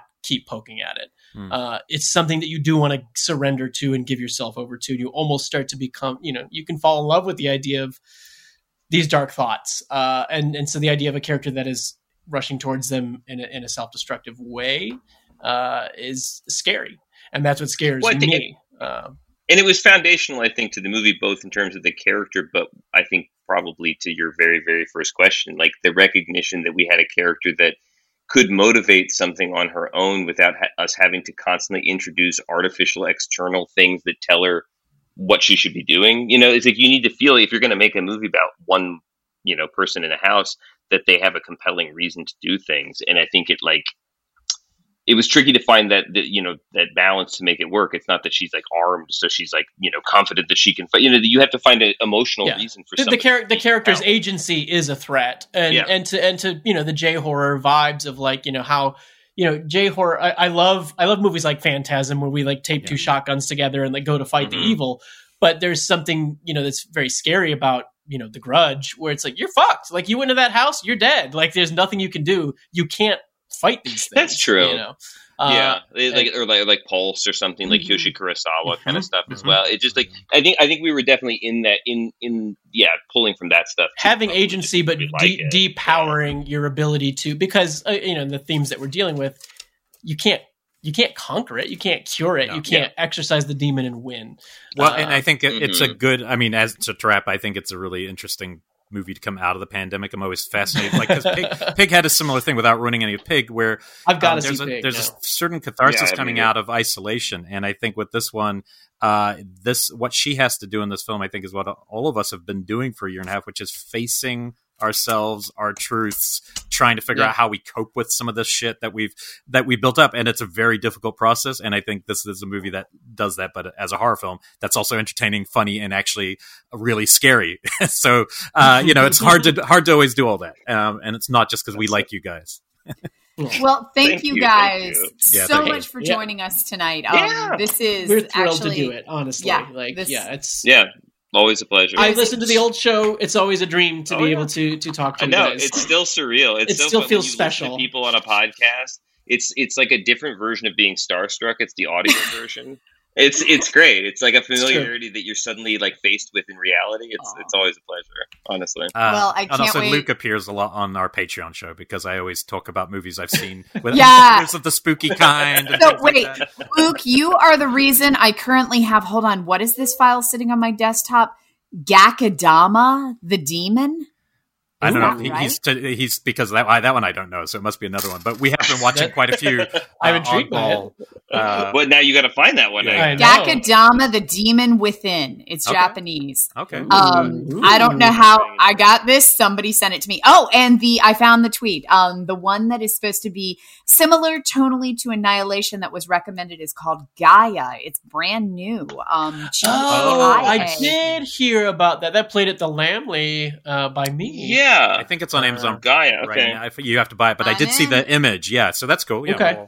Let's do this next. In a week from now, we'll reconvene here. We'll shoot the shit about a movie. And I'm very excited for you guys. Like you said, we love Super Dark Times, and I think this is such a natural extension, even though it's, there's some different creatives, of course, but I think for a horror film, it's a great bold swing. So congrats. Thank you. Thank you guys so much for joining us tonight. To our listeners at home, please also check out our Patreon show, Deep Cuts, where we get weird. And I believe we will be releasing our show from Midsummer Scream that we did with Jonah Ray last weekend there early. Yeah, we'll do it a couple weeks early. It'll hit a couple weeks early. That show, I've gotten so many compliments on how funny we were, which is not a compliment I get often. So I'm like, I'm owning that shit. I think they're just talking about Jonah. It comes out of him pretty naturally. Yeah. We just keep up. Funny guy. So you can listen to my hour-long love letter to Ghost of Mars, and it's not. Where's that? That does sound funny. We're actually now, Bekah. We're all Elric and I do talk about whether or not we believe in aliens, and realized it's the very first time we talk about whether or not we believe in ghosts all the time, but we've never gone like, what do you bบDo you believe? Who's Mulder and who's Scully? Exactly. I'm definitely what you would think. Scully. It's exactly how you would think it would roll. For a minute, I thought it'd be. She's an alien, for Christ's sake. That's not easy. Elric is a walking conspiracy theory believer, and I'm very much like... I'm a skeptic, but I want to believe in everything. I'm a skeptic who wants to believe in everything. I'm one step away from wanting everything. I want the scientific backing with academic validation and peer review, or else I'm completely out. So, yeah. This is why she needs outlines for writing, and so it all makes sense now. You're either spiritual or not. I get it. It's cool. All right, well, we'll see you guys at a movie or something. Yeah. Thanks, guys. My house in theaters right now.